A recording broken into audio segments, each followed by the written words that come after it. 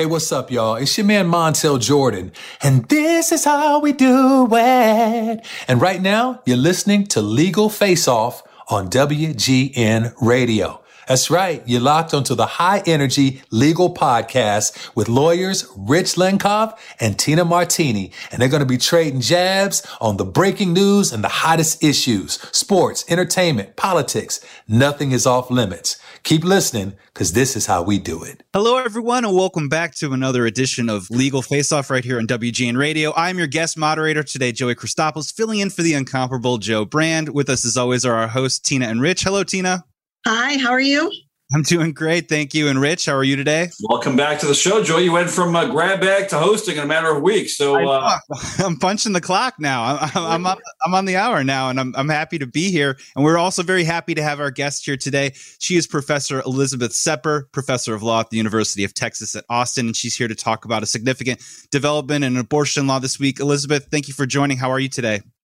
Thanks for having me. Doing well. So, Professor, last week, Texas Governor Greg Abbott signed into law a bill that bans abortion the moment a fetal heartbeat has been detected, which is around 6 weeks of pregnancy. Can you summarize for us the key points of this legislation? So the law looks like other laws that we've seen and have been held unconstitutional for banning abortion pre-viability, as this one does. What's unusual is this law creates a private right of action. So it gives the authority to other citizens of the United States to bring lawsuits against abortion providers and anyone who aids and abets an abortion. So this is what's quite unique about the law in Texas. yeah, it's a little strange to me that you would allow a private citizen to sue anyone who assists someone in violating this new pregnancy law. So inevitably, of course, we all look to the Supreme Court. We will have, following you, another professor discussing the conservative majority in the Supreme Court. What do you think the prospects are for this case as it, again, inevitably will get to the U.S. Supreme Court? Well, who knows? I mean, what's really interesting here is that this procedural workaround that Texas has developed is actually meant to prevent abortion providers from being able to go to federal court before enforcement and say, hey, this is unconstitutional. It's a 6-week ban. Everyone agrees 6-week bans are unconstitutional. Instead, what the state says is you're going to have a case of private citizen versus private citizen in state court, and the abortion providers are supposed to wait until those lawsuits are filed. So not clear what will happen here in this case. So what do you think are some of the likely consequences, both direct and indirect, with respect to this new law, and especially this provision enabling private citizens to be a lot more active in this type of situation? So as so much, right, when we're talking about uncharted territory with law, it's not clear. Abortion providers may be able to successfully bring a claim in federal court. They could say, look, basically, the private citizens are going to act as state enforcers. The only way to enforce a law that clearly comes from the state is through a private citizen, and therefore constitutional rights need to be safeguarded by the federal district courts, and they should enjoin the law from going into effect. So it may never go into effect. Of course, this is all wrapped up, as you alluded to what the Supreme Court does in the Mississippi case that it has on abortion before it right now, where it may, in fact, reverse Roe, and then we'll be in a very different legal world. Yeah, Professor, when you contrast what this law says and the precedents of Casey, of course, and Roe, it's really a dramatic change, right? To the point where you are banning abortions before women might even know they're pregnant, right? I mean, talk to us about the 6 weeks standard that this law imposes and how that relates to years and years of Supreme Court precedent on that very issue. Right. So Roe v. Wade in 1973 set an important line. States can regulate after viability. After viability, they may ban abortion. That line has moved up a little bit over time. It's probably around 24 weeks gestation, and even that is touch and go.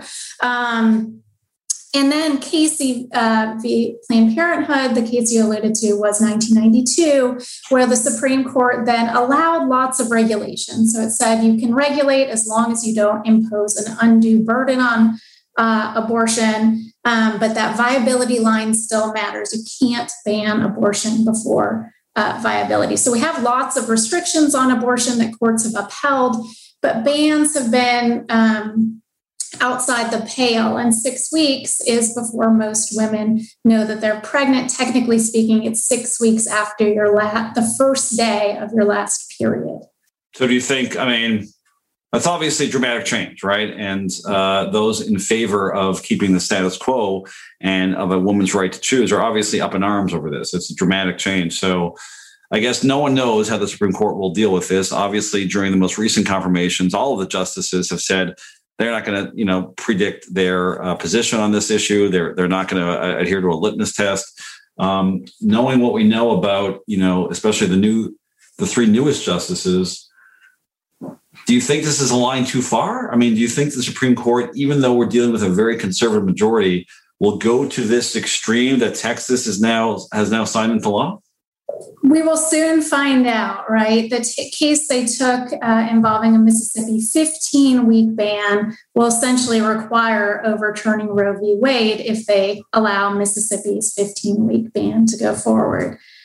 I think that you can easily count to 5 justices to overturn Roe v. Wade. And so to me, that would be the most likely outcome. Now, will the court say only 15 weeks?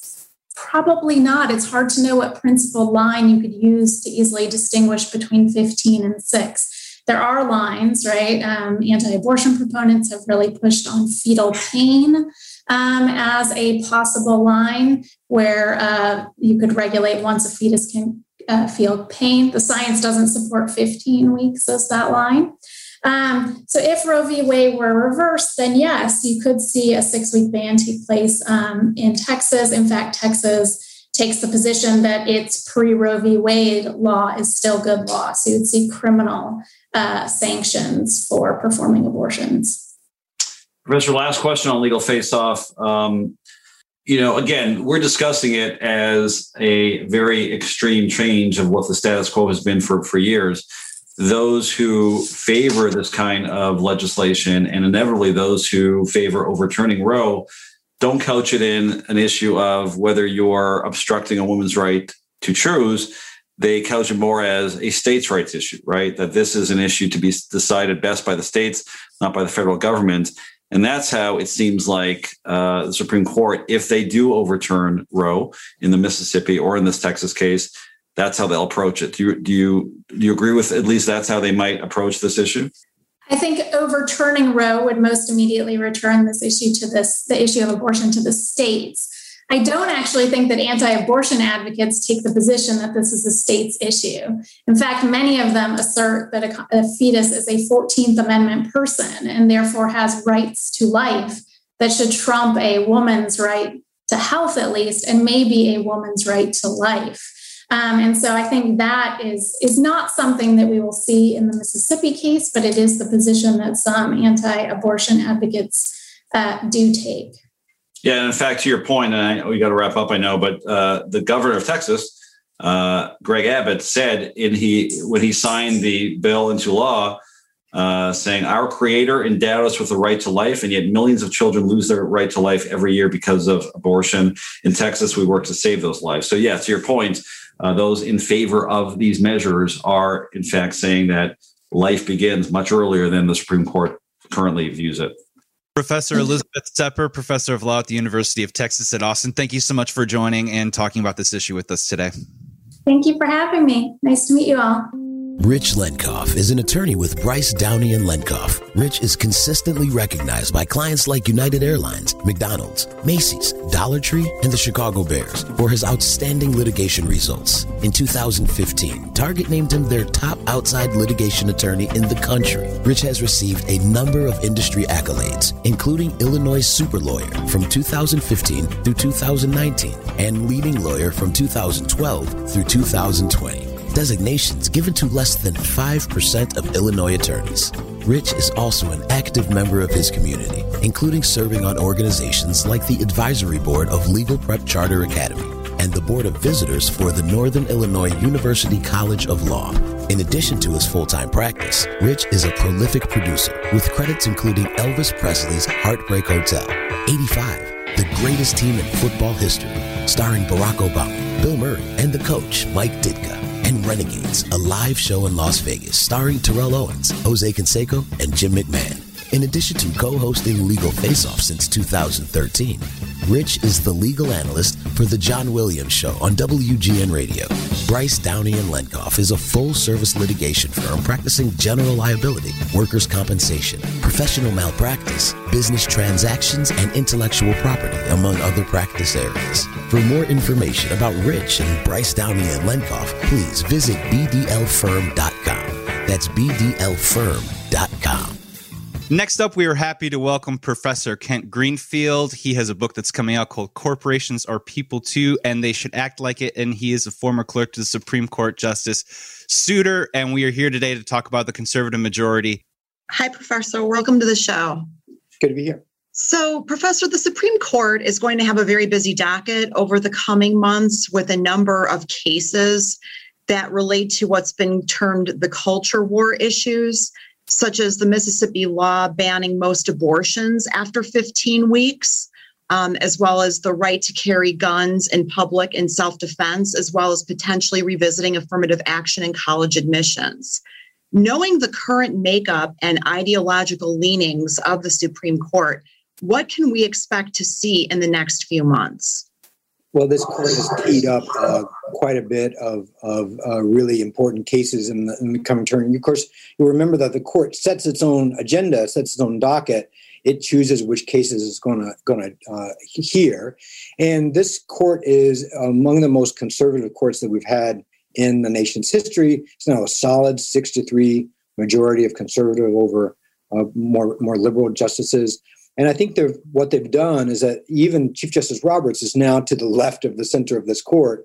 And so there's this core of really solid 5-vote majority that is teeing up all these cases that's probably likely to change the law in all those areas that you mentioned. Professor, what's really interesting, I think, in this dynamic, and you've commented on this quite articulately, is, throughout history, we've referred to the Warren Court or the Rehnquist Court, right? To the point where generally the Chief Justice enjoys some degree of power and puts it's only been his so far, stamp on the Supreme Court. Now it seems that is shifting. And to your point, Roberts doesn't seem to have the fulcrum of power anymore. Can we still call this court a Roberts Court? Yeah, it's a great question, Rich. Of course, let's remember, as a historical matter, the last time that the court had a majority of democratically nominated justices was 1969, right? So it's been over 50 years of a strong sort of conservative court, and this is historically even more conservative than that. Now, 3 years ago now, when Kavanaugh resigned, and when Kennedy resigned and was replaced by Kavanaugh, it really moved the court to the right. Kennedy was the center of the court. He was like a swing justice. So Roberts became the swing justice there for about 3 years until Ruth Bader Ginsburg passed away last year and was replaced by Amy Coney Barrett. And now Chief Justice Roberts is the sixth of the conservative votes. And if you sort of put them on an ideological spectrum, he's closer to the progressive side than Thomas and Alito and Kavanaugh and Gorsuch and Barrett. So we've got, so Roberts, there's only so much that Roberts can do. The 5 conservatives do not need his vote to make decisions on gun rights or abortion rights or affirmative action. And so for 3 years there, it was the Roberts court in terms of that he was the center of power. And that's no longer true, Rich. So, Professor, to that point, Chief Justice Roberts has been called an incrementalist and an institutionalist in his approach to leading the court thus far.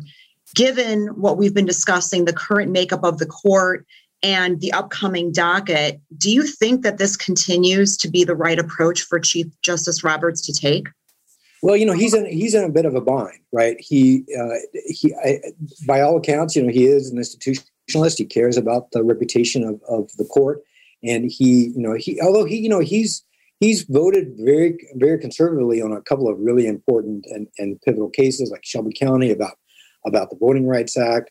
He upheld the Trump anti-Muslim ban, travel ban, but on the other hand, he upheld the ACA, the Obamacare several times.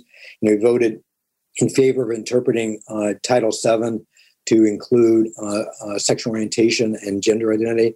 So you're right. So he's sort of been on both sides on some very crucial cases. But there's not much he can do. It only takes 4 votes to grant review of a case, and there are 5 conservative votes, and it only takes 5 votes to decide a case. One of the famous lines from William Brennan, one of the most liberal justices ever, was the most important rule at the Supreme Court is the rule of 5. Like, you need 5 votes to decide a case, and the conservatives I think are going to really show the power of that old adage. Professor, last question here on Legal Face Off. In the short time that we've had this majority of conservatives, has anything that the new justices said or done, or most importantly written, surprised you? I know there's been, some inkling that they haven't always voted as a block, and we've seen some evidence of maybe them straying a little bit. So have you seen anything in their writings, or do you think they've been solidly conservative throughout, or do you think they're sort of lying in wait and they really will go to the extreme right? And we're talking, of course, about Gorsuch and Kavanaugh and Barrett. Well, remember, Barrett only took her seat in early November of last year. So most of the opinions that are the key opinions that are coming out this year have not come out yet. So it's unclear yet how we can measure her influence and the influence of the 5 key block, the 5 conservative block. We have those seen over the last 6 months an increasingly level of attentiveness toward the claims of religious adherents who are saying that, like, the mask requirements and the COVID protocols were restricting their religious rights, and I think that's an indication of a change in doctrine, and I think that's probably just a sign of things to come. Professor Kent Greenfield, thank you so much for joining Legal Face Off. Everyone and the viewers watching, make sure you check out his book, Corporations Are People Too, and They Should Act Like It. Professor Greenfield, thank you for joining. Thank you. We all know the legal world is complex and high-pressured. There's no room for error. That's why judges and attorneys across Chicagoland have trusted the expert court reporters at McCorkle Litigation Services since 1948. McCorkle Litigation Services has accurately recorded every word from thousands of legal proceedings. McCorkle Litigation Services provides the legal community with peace of mind, transcribing testimony and depositions that can be used reliably by jurors, judges, and attorneys. For all of your legal support needs, contact McCorkle Litigation Services online at mccorklelitigation.com. Back on Legal Face Off with a really breaking legal story that came across this morning. We learned that a Dutch court has found against Shell Oil in what might be a important precedent for these kind of cases. We're very fortunate to have from Northern Illinois University College of Law, Associate Professor of Law, Sarah Fox. Professor Fox teaches environmental law, land use, or property. And I know I'm missing one, Professor? Yeah, and state and local government law. State and local government law. Thank you so much. Welcome to Legal Face Off. Oh, well, thanks so much for having me. Excited to be here and excited to talk about this decision. Yeah, so this decision, like I mentioned, just came across this morning, so we're all still analyzing it. One of the things I learned from the decision was that Shell Oil's total greenhouse gas emissions in 2019 were about the same as Russia, which is the world's 4th largest producer. This court in the Netherlands found that Shell Oil needs to accelerate their program of reducing their emissions quite considerably. They had been on track to get to net zero before 2050. They were planning on reducing it by 20% within a decade. That was not enough. This court said that the Shell Oil has to slash their emissions by 45% by 2030 compared to 2019 levels. So this is, a really significant decision. What are your thoughts on whether this signals the beginning of a more aggressive approach that courts are taking both abroad and here domestically with regards to climate polluters? Yeah, I mean, I guess I'll answer the abroad part first, which I think is yes. I mean, UK courts have started to suggest that they're going to entertain climate lawsuits like this, allowing claims, for instance, from some Nigerian farmers to go forward against some oil companies. We're starting to see greater acceptance of those claims. Certainly in the Netherlands, right? We also, several years ago, Dutch court came out with the Urgenda decision, which actually held the Netherlands responsible for greenhouse gas reduction, said that the state itself has to reduce its greenhouse gas emissions. I think that is in line with this. I think that's kind of exciting to see happening, and maybe will embolden, more kind of cases like this in other countries. I think it's also really significant, though, because it's saying that you, international corporation, can be held responsible by the state and might be, required to reduce emissions. Now, I don't want to, this decision just came out today. It's a lower court decision. It will definitely be appealed, right? This is by no means kind of the end of the issue against Shell. And now they're just going to go ahead and comply. But I think it's exciting for those reasons. Now, all of that's on the international level, right? The US has been actually pretty disappointing on this front. And I wouldn't really expect a lot to change, unfortunately, in terms of how courts in the US are going to handle this climate litigation. For the reason that we just have this, a decision coming out last month, from the Second Circuit rejecting very similar claims against Chevron, saying that, the court can't even entertain this lawsuit, right? Plaintiffs have lost on standing. They've lost on kind of, even just the court, there's kind of non-judiciability essentially coming out of the court saying this isn't the kind of case that we in the US are going to entertain. And I don't see this kind of case coming out of the Netherlands really changing much about that US court analysis, unfortunately. And it should be noted to that point that the Netherlands was a signatory to the Paris Agreement, which doesn't apply to Shell Oil, even though the court said, basically, we're going to hold you to the same standards as if you were a signatory to the Paris Agreement, which I think is very significant. And of course, domestically, a lot of that is rolled up into, who is in the White House and who is in Congress, right? Because so much of it on our side of the Atlantic is wrapped up into politics, right? And we saw under the Trump administration a real aversion to some of these issues and certainly pulling out of the Paris Agreement, whereas President Biden has demonstrated a willingness to, maybe go back to what his predecessor or what Obama signed. Right. Well, and it's interesting. I mean, you're right. And from my brief kind of skim so far of the decision, there's a lot of talk of, the Paris courts, of various international commitments, and talking about how they, even for a non-signatory, they provide this kind of background of knowledge about climate change, about the effects of climate change and kind of the responsibilities. And it's almost been used in the kind of opposite way in the US, which is saying that there's all these international agreements, right? There's the Clean Air Act at the federal level. You can't bring these tort-style claims to try and address climate change. They're preempted. They're preempted by the Clean Air Act. They're preempted by these international accords. And so we see the same kinds of references being made in the US, but just to very different effect, which just, again, as you were saying, right, points out the enormous responsibility and kind of power at the federal level to change that, right? What we need is better federal legislation that then either, carves out a role for, liability on climate change, or more explicitly doesn't preempt this kind of action. Yeah, there are currently 1,800 lawsuits related to climate change in courts around the world. So we'll definitely have to have you back on to look at the impact of this decision, which, as you mentioned, Shell will inevitably appeal as it relates to these other lawsuits. Professor Sarah Fox from the Northern Illinois University College of Law. I'm a proud alum, class of 95. Professor, go Huskies, and join us again on Legal Face Off. All right. Great to see you. You are listening to Christina Martini on Legal Face Off. Tina is a partner at McDermott, Will & Emery and focuses her practice on domestic and international trademark and copyright law, as well as domain name, internet, social media, advertising, and unfair competition law. Tina has received numerous professional accolades, including an AV preeminent rating by Martindale-Hubbell and being selected for many years as one of America's leading intellectual property attorneys by various legal publications, including Chambers & Partners and World Trademark Review. Tina is also the recipient of the Anti-Defamation League's Women of Achievement Award and has been recognized by Crain's Chicago Business as one of Chicago's most influential minority lawyers.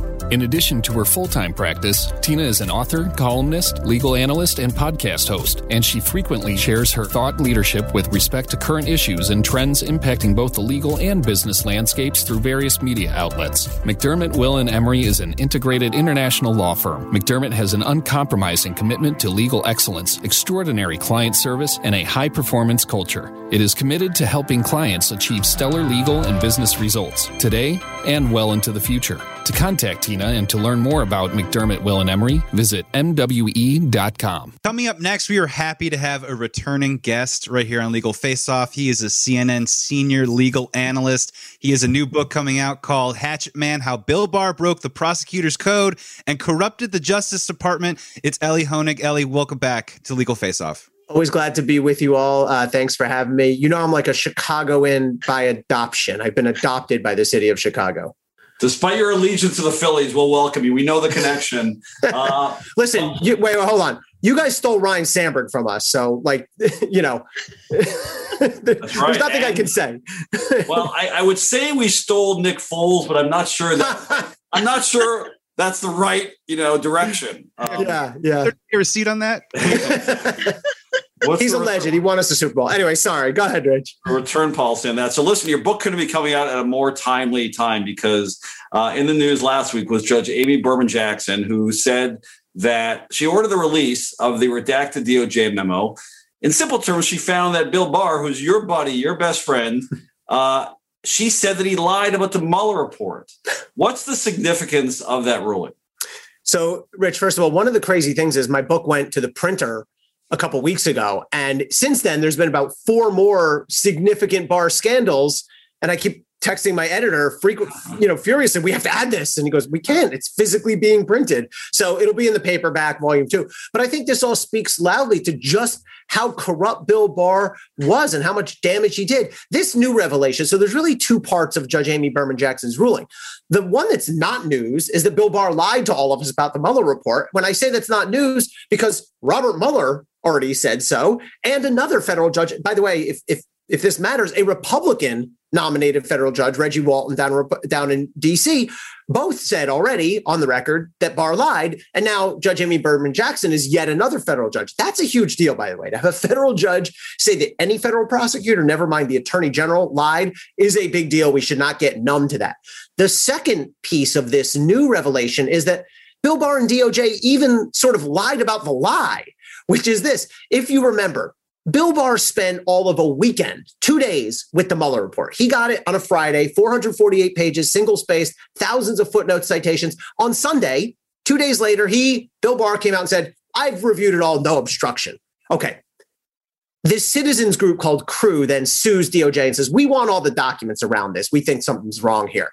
And DOJ says, well, we have this one memo, but it's what we call pre-decisional, meaning Bill Barr studied it and relied on it for legal advice when he was making his big no obstruction decision. And Judge Amy Berman Jackson said, BS, that's not what happened.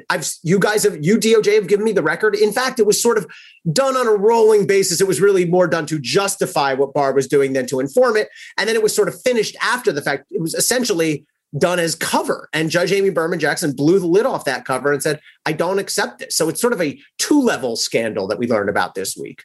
So, Elie, the plot is thickening. The new Attorney General, Merrick Garland, is appealing portions of Judge Berman Jackson's ruling, which, not surprisingly, you find problematic. Why? I think it's a mistake. I think it's a missed opportunity by Merrick Garland. I think he had an opportunity here to make a clean break and really make a statement to the public, which is we are different from Bill Barr. We are not making apologies for Bill Barr. We are not going to go to bat for Bill Barr. We do things differently here. We don't fudge the truth to federal judges. Now, I can also give you a sort of educated, surmise about why Merrick Garland is appealing the case. 2 things. First of all, every new administration, DOJ, it doesn't matter if it's going Republican to Democrat, Democrat to Republican, inherits messes. It's just an inherent part of the job. It's always hard to deal with those messes. And generally, the new DOJ doesn't want to upset the cart any more than necessary, right? They don't like to just suddenly change legal positions. The other thing is DOJ is historically very protective of its internal deliberations and its privileges. And so I would surmise that DOJ, if you ask them, would say, we felt it was important to protect our internal memos and our internal discussions and that kind of thing. But I think it was a mistake by Merrick Garland. I think he should have made a clean break and said, we're not about that. BS. Ellie, your book, again, Hatchet Man, it comes out in July, as you mentioned. I can't wait. It's going to be a really great read. You worked under other attorney generals, and you assert in this book that Barr was by far the most corrupt AG in American history. I know there are many examples in your book that you point to, but give our listeners, our viewers, maybe your top three, your favorite examples of Barr being the most corrupt attorney general.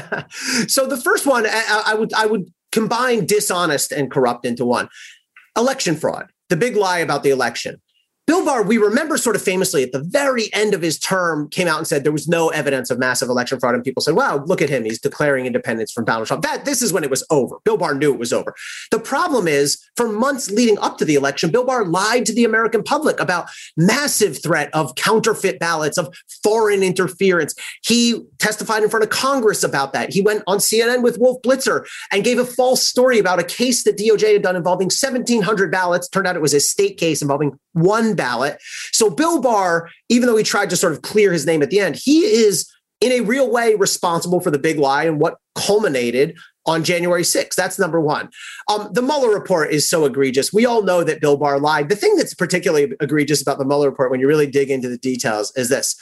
He knew that Robert Mueller, he was told, we've since learned through other people's reporting, that he told Robert Mueller told Bill Barr, I'm not going to make any recommendation about crime or no crime. And what did Bill Barr do? Nothing. He let it be. And then he jumped in and said, no obstruction. If Bill Barr really wanted there to be a conclusion, he could have said to Mueller, you need to do that. You should reach a conclusion, or you ought to, or the regs require you to. I think they do. Instead, he sat back. The other devious thing Bill Barr did is, do you remember how long Bill Barr held on to the Mueller report after he sent his letter? It was a month, 27 days. And the judge I mentioned before, Reggie Walton, said that the reason there to do these redactions was bogus. So Bill Barr comes out, says no collusion, no obstruction. It spreads everywhere. Trump repeats it. McConnell repeats it. Kevin McCarthy repeats it. And it sort of becomes established truth. By the time the report came out, a lot of people said, whoa, that's not what this says, but it's too late. You can't undo a month-long first impression. So those are two. The third one that I think is underrated, everyone knows about Flynn and Stone and how he intervened, and I talk about those in the book, but Ukraine, the first impeachment of Donald Trump, which now seems like ancient history. Bill Barr refused to even open a criminal investigation. He refused to even take a look, even though, in my view, there's significant evidence of bribery, extortion. Maybe they conclude it's a crime, maybe not. I've had those debates with people, but he wouldn't even open a case file when the burden is like this low off the ground to do that. So I think he really was obstructionist, dishonest. I call him a liar in the book. I say straight up, I say, look, in media and law, the two fields I've worked, we don't lightly call someone a liar. You say they misrepresented the truth or blah, blah, blah. I just say he's a liar. Like I'm not pulling punches in this book. So those are my top three, I guess, Rich. So, Ellie, what kind of legacy against this backdrop do you think that Bill Barr is going to leave not only to Garland, but to future AGs? I hope he leaves a legacy as a distinct outlier. I hope that his way of doing things does not become the way of doing things. And I say in the book, I hope that future attorneys general don't look back at Bill Barr and go, he played fast and loose with the truth. He played politics, but he got away with a lot. And he helped his president get away with a lot. I really hope that he doesn't, no pun intended, lower the bar. And I compare and contrast Bill Barr to the attorneys general I served under. I served under three Republicans, John Ashcroft, Alberto Gonzalez, Michael Mukasey, and one Democrat, Eric Holder. And to me, I've said that I literally don't remember what it was like the day that the Obama administration took over. I don't remember there being any difference between January 21st, 2017 and January 19th, 2017. So, that's how it should be. And all the AGs I served under and many before Bill Barr always upheld the two sort of core values of DOJ, which is its credibility and its political independence. And Bill Barr, I hope this book drives home that he was an outlier in how badly he abused those two core principles. Ellie, real quick, we would be remiss if we didn't ask you for your legal analysis on a issue that came out last couple of days from the New York Times reporting that the Manhattan DA has convened a grand jury looking into Trump corruption. Tell us what your thoughts are about that and whether the former CFO, Alan Weisselberg, will flip, right? There was news over the weekend. His former daughter-in-law said in an interview, she thinks he will flip and testify against his former boss. What are your thoughts on that real quick? Yeah, I'll tell you what it is and is not. This is a natural next step in a case that was progressing as a prosecutor would hope. It shows me they have some kernel, some reason to believe that they could be charging crimes. What this is not is sort of the end for Donald Trump. You do not assume from this that this means he's about to be indicted or will be indicted. I think it's still, there's a lot that remains to be seen. This is a tough case for prosecutors to make. They have to show not just that there was fraud, but Donald Trump knew about it, authorized it, sanctioned it intentionally. And that's hard to do. And that's why Weisselberg, who you mentioned, is going to be such a key witness, because he's the CFO. He's the only person not named Trump in the inner circle of the Trump organization. He's been there since the 70s. If he flips, he could bring the keys to the castle. Will he flip? Honestly, I don't know. It may depend on whether they have the goods. You know, they're trying to build a tax case against him because you want to give a guy a reason to flip. People like him don't flip just to be good citizens. So he needs to be motivated. So it's sort of a chain reaction. Will they have enough to charge him? If so, where's his loyalty going to go? To the Trumps or to trying to protect himself? So I think it's a coin toss right now. We know you got to run, but I got to ask you real quick. No yes or no, Matt Gaetz will be indicted in the next 6 months. I think it's very, very likely. I think you do not cooperate a guy who is as heinous as Joel Greenberg unless A, you have him corroborated, every word he says backed up. And they seemingly do if you look at their papers that they've submitted on Joel Greenberg. And B, you don't cooperate someone that vile unless you intend to make serious cases against other people. So I think it's very likely Matt Gaetz gets indicted within the next several months. The book is called Hatchet Man, How Bill Barr Broke the Prosecutor's Code and Corrupted the Justice Department. And I'll tell you, it just sounds like from what's already happened and what we need to keep an eye on in the future, this sounds like a historical must read from CNN senior legal analyst Elie Honig. Elie, thank you so much for coming on Legal Face Off. Thanks for having me, everybody. I appreciate it.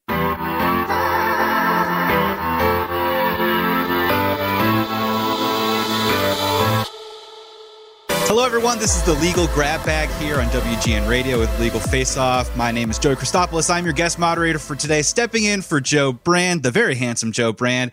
With our hosts, as always, is Tina Martini and Rich Lenkoff. Tina, hello. Hello. How are we doing today? Good. How are you doing? I'm good, thank you. And we also have Rich here as well. Hello, Rich. Hello again. And our special guest panel today, we have Rusty Watts. He's partner at Swift Curry and McGee and Hires in Atlanta, Georgia. Thank you for joining us, Rusty. Welcome from Atlanta. And we also have on Expert Connect litigation support, Eric Broyles. Hello, Eric. Hello. Thank you for having me. Eric, by the way, kudos to your background. I love what you've done with the of all the virtual backgrounds you could choose. Just, hey, man, keep it simple. I like it. All right, let's keep rolling, Joey. It's better than from my wife's vanity, which is where I am right now. But yeah, let's get to the first topic today for the Legal Grab Bag. It is the QAnon shaman lawyer is in the news recently. The attorney for Jacob Chansley, better known as the QAnon shaman, spoke on the record with talking points. He did an interview. He used a lot of offensive language, claiming that people at the Capitol 6 riot had brain damage and had intellectual disabilities. Rusty, if you'd like to go first and open up this conversation. Yeah, it was even worse than that. He said that they were all short bus people. And it's unbelievably offensive language. I've seen several lawyers use defenses where, for example, my client's too dumb to lie, or they're not competent enough to stand trial, or potentially, they didn't understand what was going on around them.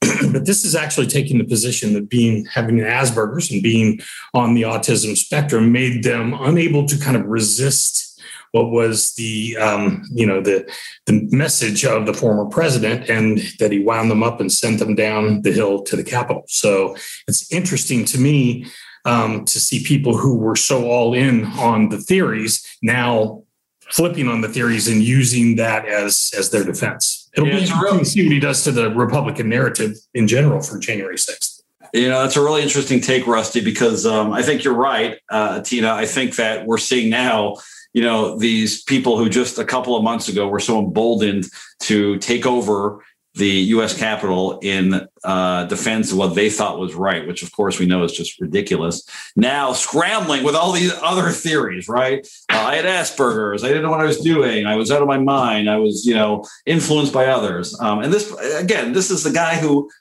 was wearing a Viking helmet and, like an animal hide sitting in Nancy Pelosi's chair. So, I think there's two takeaways from the story. Number one, that it's interesting that they're just not owning up to what they had asserted was this high-minded, theory of why they did it. And secondly, this attorney just going off and using these terms that he used. And I saw his subsequent interview. He said, quite frankly, that sometimes it does take that kind of language to get people's attention. So maybe it was brilliant legal strategy. Who knows? It certainly got our attention on Legal Face Off. Well, I think that's what it's really all about, right? Is people getting attention and making excuses. I thought it was all pretty outrageous. Yeah, Eric, what are your thoughts on this legal strategy? Totally agree. I first of all, found it very offensive. It's not a viable legal strategy. I think it's definitely more of a distraction by the attorney. It's really a red herring, right? That the attorney's throwing out. It's not. There's no basis in science for what he's claiming, and so it's total distraction. Coming up next, we have a Jeffrey Epstein story back in the news. Rich, take it away. Yeah, Jeffrey Epstein, we all know, hung himself when all the evidence was basically coming down on him of his horrific crimes. And just this week, we learned what's going on with the jailers who were negligent in some people's theories, or some conspirators think that they were in on it, right? There's a whole school of thought that supports the idea that the prison guards were in on the deal, that higher ups didn't want Epstein to live to implicate, people as high up as the White House. Now, I don't want to dive into that theory. Maybe it's true, but the issue at hand is that, I think they were dealt with pretty lightly. I think they got it pretty lightly for, basically what they were looking at furniture on the internet. They were shopping for motorcycles, looking at sports news, instead of monitoring Jeffrey Epstein. You had one job, right, Tina? And, your job was to make sure that the biggest suicide risk in the world, maybe one of the biggest in history, right? Everyone knew that he was on suicide watch, because otherwise he would have faced a life in, whatever life he had left in jail, shameful life. All the evidence was against him. Yet they were so negligent, or maybe turned the other way, they allowed him to kill himself. So, they got off pretty light. The deal will allow them to avoid incarceration.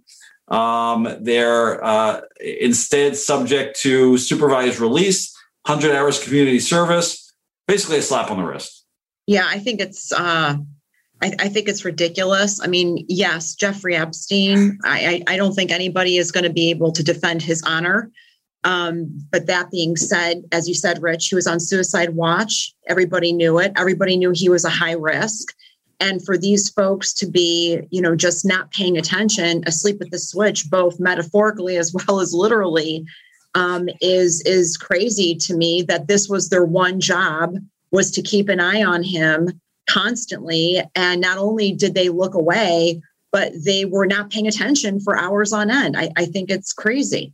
Yeah, Eric, the U.S. attorneys involved in prosecuting this case have said that, they are continuing to investigate. And of course, we know, and we just had Ellie Hannigan, who's a former U.S. attorney, we know that to get to the real source of these cases, you got to flip someone, right? And you got to cut someone a deal. So maybe that's what's going on here. But, it seems like a sweetheart deal for a pretty egregious act by these federal prison guards. Yeah, and it only raises, right, the suspicions of those who are inclined to call for conspiracy theory here. This bolsters, right, that kind of position, right? If you believe something nefarious was afoot when Epstein was found dead, this plays right into that, scenario, that the guys who were supposed to watch him, and were not on, doing their job, get to walk with a slap on the wrist. It also will be further raised if there was a report done regarding this, if that's not made transparent to the public, and obviously you have to trust the report itself, but if that's not transparent, then I think the conspiracy theorists out there may have a case. The other unfortunate reality, Rusty, and Eric also, is that, it sort of supports the idea of, privilege, class privilege, racial privilege. Here you have a high-profile criminal defendant, one of the highest profile in history, one with unlimited resources, billionaire, friends as high as the White House. And the degree of attention he gets is a couple of guys playing cards, watching the internet, falling asleep. Yet, you have much lower profile defendants of color all over this country, and they're getting much higher scrutiny than Epstein did. I haven't seen that discussed too much, but to me, it's an obvious corollary of this whole story. I kind of took a different approach to this. And I looked at the facts in this case and said to myself, what did these guys do that was illegal?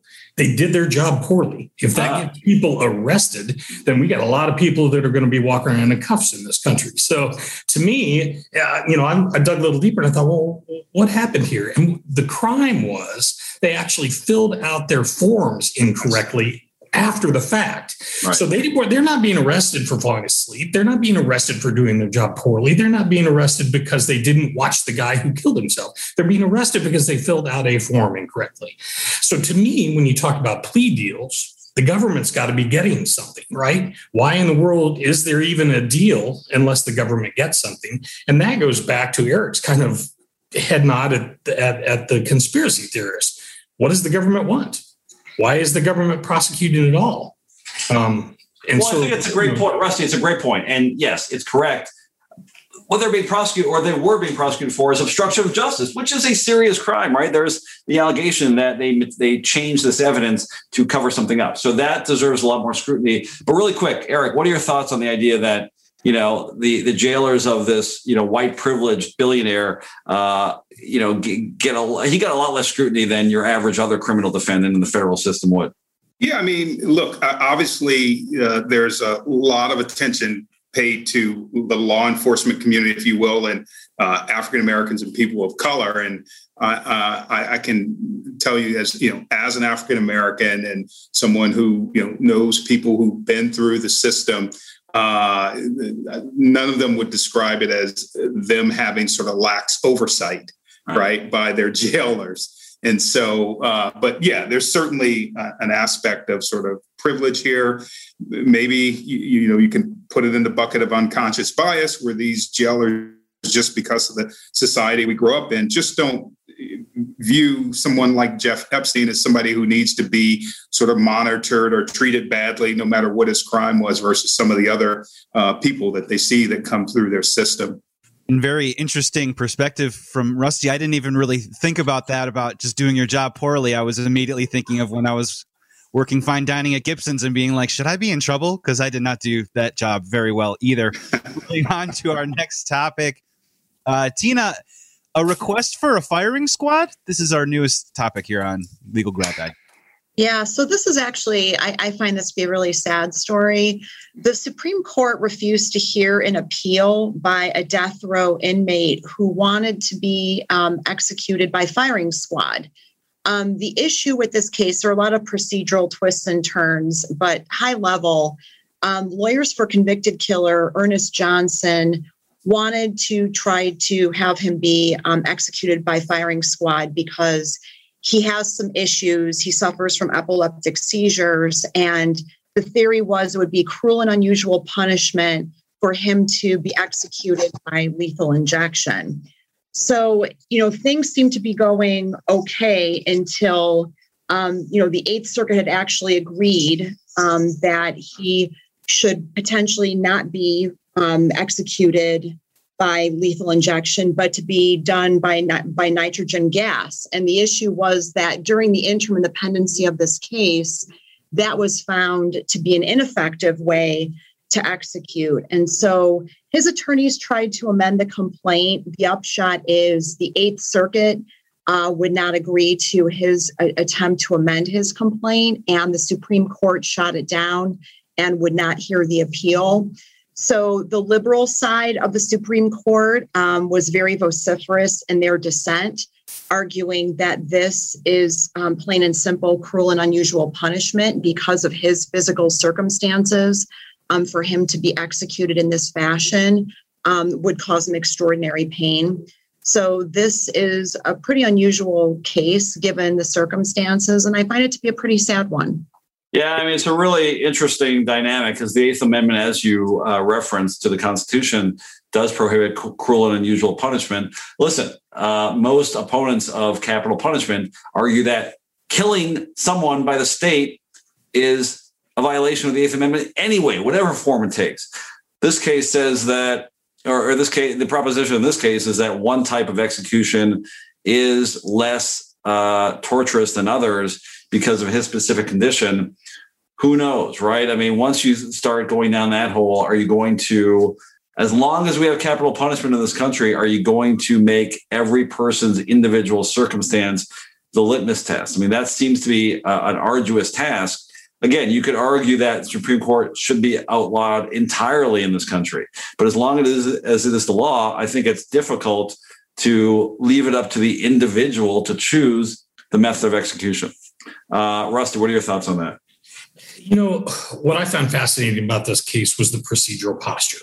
And that is how the court changed from 2019 when the case first came up to the Supreme Court versus how it was determined, how it was decided since the two Trump appointees were put on the court. The Supreme Court has traditionally been divided between, on this cruel and unusual punishment issue on party lines. And in 2019, the Eighth Circuit ruled in favor of nitrogen gas over the injection. The Eighth Circuit case went up to the Supreme Court, and the Supreme Court, on a 5-4 decision, overruled the Eighth Circuit and said that nitrogen gas wasn't proven to be not cruel and unusual. It didn't have a good track record, is what the court said. So then it went back down to the Eighth Circuit, at which point the lawyers for the defendant said, look, we'd like to do this by firing squad. And when it came back up, this Eighth Circuit said, basically, you should have asked for that the first time, and you didn't. And so then it goes up to the Supreme Court, and the Supreme Court, who now has Kavanaugh on the court and doesn't have Ginsburg on the court anymore. We have two new people on the court. All of a sudden, on a 6-3, say, we're going to not touch the Eighth Circuit decision. So I thought it was really interesting the way the dynamic of the court changed, and so did the way they dealt with it. Yeah, Eric, what are your thoughts on this one? Yeah, if you all will recall, I think my first year out of law school, I was actually clerking on the U.S. Court of Appeals for the 11th Circuit. I remember getting a death penalty case. But if you recall, there was a big legislation change kind of in that 95, 96 time period that kind of gutted a lot of the pursuit. Basically, they wanted to streamline death penalties in the U.S. Do you all recall that change in legislation? I forget if it was tied to, contract with America. I forget what it was, but essentially it limits the courts, right, to at least in many's view, to like looking at the procedural process. Were the procedurally, was it, something that would allow you to overturn it? Just limits the ability of the court to do that. And so I think it's a bad outcome. I do think that, in this instance, I get the slippery slope of like having defendants pick. But, I know when that legislation in the mid-90s was passed, it basically streamlined death penalty cases to make them happen quicker. The one death penalty case I reviewed as a clerk, the gentleman had been on death row for, I think, 12 or 14 years. And I don't think that happens as much anymore, right? It's this condensed time period in which people are being executed. It's just interesting that they allow the choice to be made of nitrogen gas over lethal injection. And then on a procedural technicality, when it gets back down, they don't even address the issue of the Eighth Amendment, right? They just say you should have asked for it before. I mean, it's form over substance. Yeah, for sure. Moving on to our next topic. Our next topic is going to come with a disclaimer for our viewers and for our panel. Please do not drink or ingest any liquids because this may cause a spit take. Rich, Kim Kardashian is being sued again. What a shocker. Kim K is second to only Trump in providing us on this show with legal content over the last few years. Let's talk everything from taxpayers love them because they. Sorry about that. Everything from Kim K studying to be a lawyer to the almost inevitably weekly lawsuits that she's faced with So now the latest is that she was hit by a lawsuit by her former maintenance staff, all of whom I believe are Hispanic, and allege that they were not given itemized pay stubs. One former employee is age 16, said that he was forced to work past the 48-hour maximum allowable hours for an underage summer employee. They go on to allege that Kardashian refused to pay them overtime and also forced them to keep working without taking breaks in between for meals. The attorney representing this group says that wage theft and other workplace violations are a widespread problem in Los Angeles, and that she's also representing many other individuals who are alleging such treatment by celebrities. So, Tina, you would think that Kim K is worth billions of dollars, although her pending divorce will probably make that about half. You would think she'd be able to pay people what they are owed, especially, laborers like this. If these allegations are correct, she's trying to rip them off. Celebrities really are different, aren't they, Tina? They are different. But, as I was reading this, Kim K seems to be in the center of everything, both good and not so good. And in this instance, I'm wondering to what extent the company that she hired that really is responsible for these folks. I actually read this thinking it's quite possible that she's actually not responsible in this instance. Not that I'm a big Kim K defender or anything, but, this company that was the actual employer of these folks, it sounds to me like they may not be doing a particularly great job of doing right by their employees. Yeah. And Eric, in her defense, another source quoted says that Kim K actually does not have a history of not paying her bills, that she takes a lot of pride in paying people for their time and for their effort. And of course, she, through her attorney, has denied this wholeheartedly. Yeah, on this one here, you have to think that she's probably not paying too much attention, right, to sort of the domestic help that's at her home, right? That she's probably not. It's going to be hard to probably show that this was a conscience, that there's some mens rea on her part, right, of intentionally doing this. So I think, again, not a Kim K defender, but I think if anything, this probably should be placed in a bucket of oversight by some busy celeb who's probably not at that home much anyway. My question is, were they summer internships? Is that what that was pitched to, is for these 16-year-olds? No, this was not like some, working in show business or a celebrity. They were doing, work around her house. They were cutting grass and doing gardening and maintenance. So this was not exactly working as an intern on the reality show. It's just doesn't I know, Rich, at least you give your team around you at least to give them Christmas off and stuff like that, which is very nice of you. Moving on to our next topic, Tina, Sir Jinx sues Ice Cube. Yeah, who would have thunk 30 plus years ago when these guys were in CIA together that it would come down to this. So one thing I didn't realize is, and I'll ask the group, do you guys know who Sir Jinx is related to? Anyone? Big Daddy Jinx. Sir Jinx Sr. Dr. Dre's cousin. Oh, really? He's Dr. Dre's cousin, yeah. Oh, I didn't know that. I was going to say Sir Mix-a-Lot. Yeah. That would have been a really creative one. If Same first name. It's, how many Sirs are there? Right.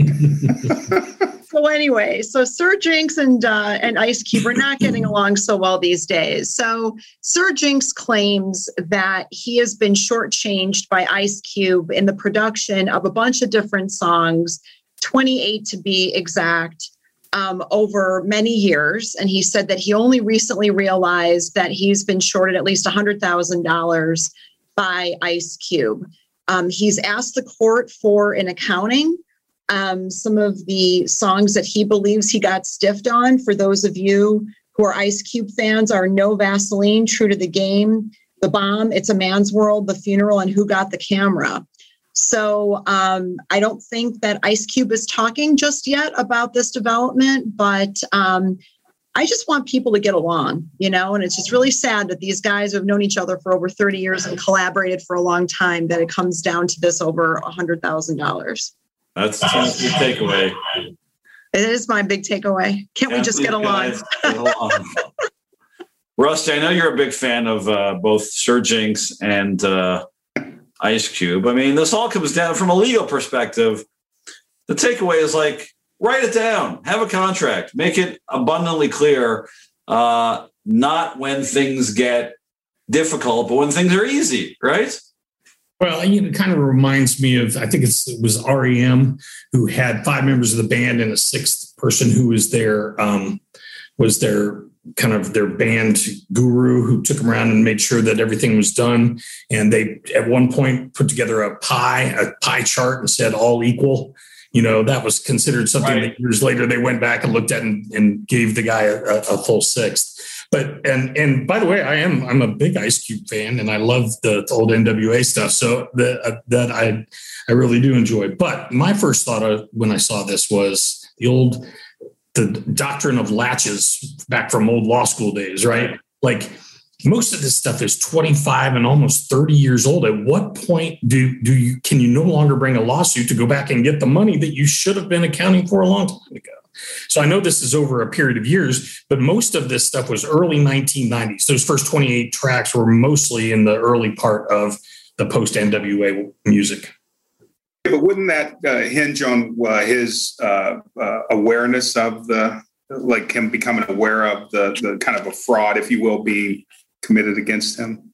Well, I suppose so, but I don't see any allegation of fraud here. I just see an allegation of non-payment, and I think those are two very different things. Yeah. So, my feeling about this is, there's a very good possibility that stuff like Spotify or the way musicians get paid now is so different than it was in the 1990s, that maybe there's an accounting difference between now and then that would explain, the allegation. I don't think there's anything wrong with asking for an accounting. I just think after a certain amount of time, you ought to take the toys and go home. We have just 2 topics left here on Legal Face Off. The next one, Rich, it looks like John Marshall Law School is heading towards a name change. Yeah, I'm actually going to take this one. So because I'm actually a UIC alum from the engineering school, not the law school, but yeah, this news came down a few days ago that the law school is going to change its name. Back in 2019, you remember that UIC and John Marshall merged to form the UIC John Marshall Law School. And effective July 1st, the law school is going to change its name to the University of Illinois Chicago School of Law. The decision was made by all the higher ups that because of John Marshall's circumstances being that he was a slave owner and very racist, that it did not align with the school's values of diversity and inclusion. Having been an alum of UIC, I can attest to that's been something that's been a very important part of the school's just constitution since the very beginning. So because of that, the decision was made to remove John Marshall's name from the school. There was an acknowledgement that, of course, he has contributed a lot to the jurisprudence of this country. But under the circumstances, everybody was in agreement that this name change had to be made. Yeah, I mean, he's unquestionably one of the most consequential jurists in American history, right? I mean, a quote of his is etched in marble in the Supreme Court building from 1803. There's no question as to his legacy from a legal perspective. Now, there's this debate going on in this country over the last few years of what to do, right? We're all wrestling with the dilemma of our past, and more specifically, the past of some of the most consequential men, generally, white men, more specifically in American history, right? John Marshall owned slaves. He owned many slaves, hundreds of slaves from 1801 to 1835. You know who else owned slaves was Thomas Jefferson, yeah. George Washington, James Madison, even Alexander Hamilton. We are not changing the names of institutions bearing their names. Now, I say all this with the caveat that I'm in favor of this change.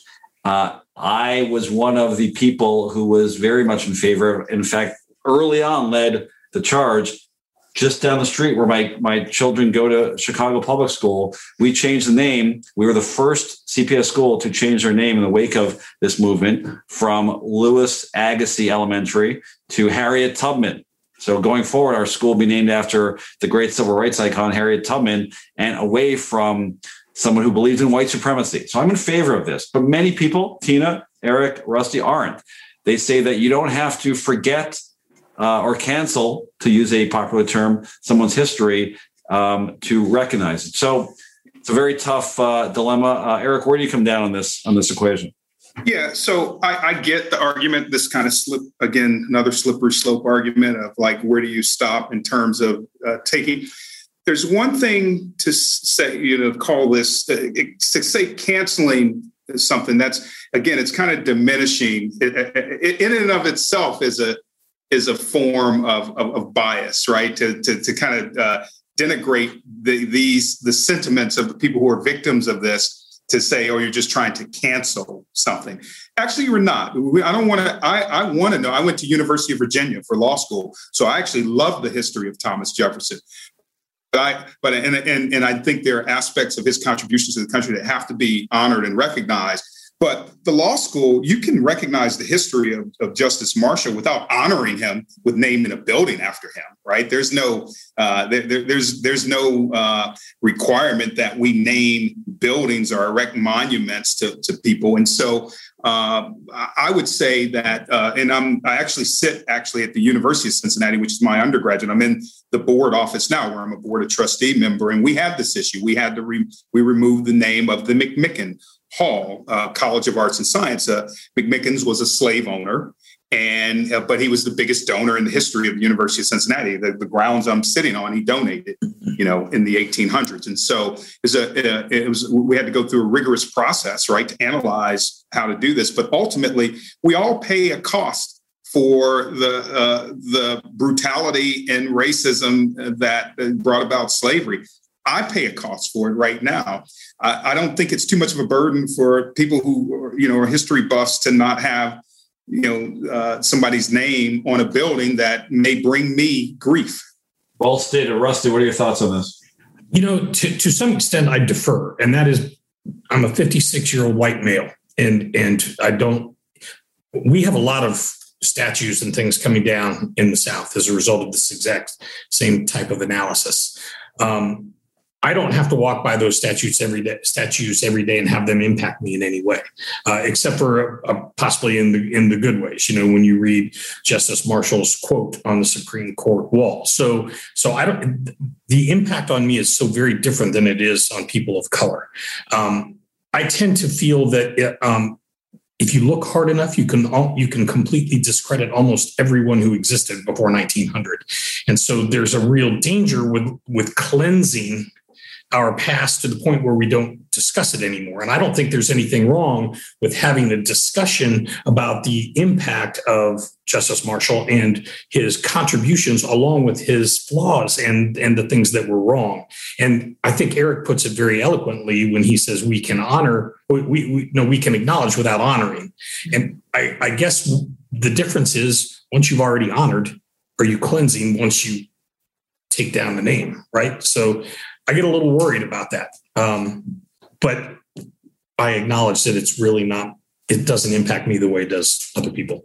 Well said. We're going to get to our final topic here on Legal Face Off. Thank you for our panel for joining. And thank you to Tina and Rich for allowing me to moderate. I am so thankful because I get to say this last topic out loud. Man sues Gwyneth Paltrow's company Goop for vagina-scented candle exploding. That is a Mad Libs unlike any other. Rich or Tina, who would like to front this bad boy? I mean, we're not making this stuff up. As we say constantly on Legal Face Off, you can't make this shit up. This candle, I was not aware of this candle, but the title of the candle, Tina, is, I'm quoting it, "This candle smells like my vagina." Words I never thought I would say on a podcast on WGN, but hey, I said it. Well, you shouldn't really be saying them, but that's okay. That's the name, right? We all agree that's the actual name of this product. This candle smells like my vagina. So a consumer purchased a $75 candle, which in and of itself that's the biggest crime wrong with it. $75 crime in this whole damn story. Yeah. I mean, I'm just going to leave that part alone, but he's alleging $5 million in damages after a candle exploded. This candle exploded and caused and is prone to catastrophic failure, according to the lawsuit, because after being in the cradle for 3 hours, per this plaintiff, it exploded, and it's not the first time it's happened. There are other allegations of this candle exploding. Goop, the company that is owned and started by Gwyneth Paltrow, have responded with a statement that asserts that the candle is a safe and properly tested product. They call the legal action frivolous and nothing more than an attempt to, gain some money off the back of this corporation. Certainly is a attention-getting lawsuit. Anytime you have the word candle and vagina together, I guess, Tina, it's a newsworthy story that got our attention. Well, and also, I mean, Gwyneth Paltrow, I guess from a marketing perspective, it was a stroke of brilliance. But if I were her at this stage in her career, I don't know if I would necessarily think that this was my ticket to getting back on people's radars in a positive way. But there's so many weird things about this story, like this other woman who claimed that she had the exploding candle. So first of all, she wins it in a work quiz. What kind of workplace does she work in? What terrible HR appropriate present, an appropriate award is to get a candle like this. Yeah, I mean the worst HR decision in history. Let me think. Can I give a present to a coworker, HR department, that has the word vagina in it? Sure, no problem. Rich, you definitely cannot. And then she also claimed, the same woman who claims that her workplace gave this to her as a reward, that the explosion lasted no longer than 5 minutes. What? I mean, that's what it how does said, an explosion last more than 5 seconds, let alone 5 minutes? Your house burns down. You burn down the town after 5v minutes. So I don't understand much of this. Big candle for $75. That's right. It was a Roman candle, not a regular candle. I mean, I don't even want to touch this part of it, but the title anyway. the whole subject of the candle, really smells like vagina. Is that something that? By the way, I saw a doctor quoted as saying, "I smell this candle and it doesn't smell like a." It was a gynecologist, right? I know the smell, and this is how it smells. You can only sell so many Beechwood candles. You know what I mean? There's only so much before you gotta. I'm going to reel this back in for 1 second. And I'm going to say the thing that caught my attention was not the name, but the fact that they wanted $5 million for a charred table. I thought that was pretty cool. My question is, Eric, what was turned away? What titles of the candles at Goop headquarters? What is being rejected? If Smells Like Vagina was the one they came up with and said, we got it. That's it. What's in the waistband? With all the puns that have been flowing, I'll just say this is a hot topic, and and I really don't want to touch it. I don't know that I can really add anything to this. I guess, was it foreseeable that you could have an explosion? Was it a design defect? Was it a manufacturing defect? Who knows? But yeah, I think you can put this in the category of frivolous. Joey, I'm waiting for the next product. It's going to be a popular one. It's called Smells Like Ass. That's the next candle that say Greek neck hair is going to be my next working on. I mean, it's going to be post-workout bliss is going to be the one. And Rusty, you're bringing up a great point. $5 million. That means $1 million per 1 minute of explosion. So that checks out. That checks out to me. I think that's probably going to wrap it up here on Legal Face Off. Rusty and Eric, thank you so much for joining the panel. Really great having you on and getting your perspectives today. Thank you. And for being on our show, our parting gift is a Smells Like Vagina candle. We'll be sending those out to you in the mail. Look for it and don't bring it on a plane. Yeah. around it either. Yeah, do not do anything with any sort of gas of any kind. Your moderator today, your guest moderator was Joey Christopoulos, filling in for Joe Brand with our wonderful hosts, Tina Martini and Rich Lenkoff. You guys, thank you so much for letting me step in and guest. Thanks for joining us, everybody. Thanks, everyone. Appreciate it. So fun. This is stuff on WGN Radio. Make sure you check us out on Facebook, our Facebook page, LinkedIn, however you want to do it. Like it, share it, love it. Watch the next one. Thank you so much for joining, you guys. Until next time. It's Christina Martini and Rich Lenkoff. You know what time it is. Welcome to Legal Face Off.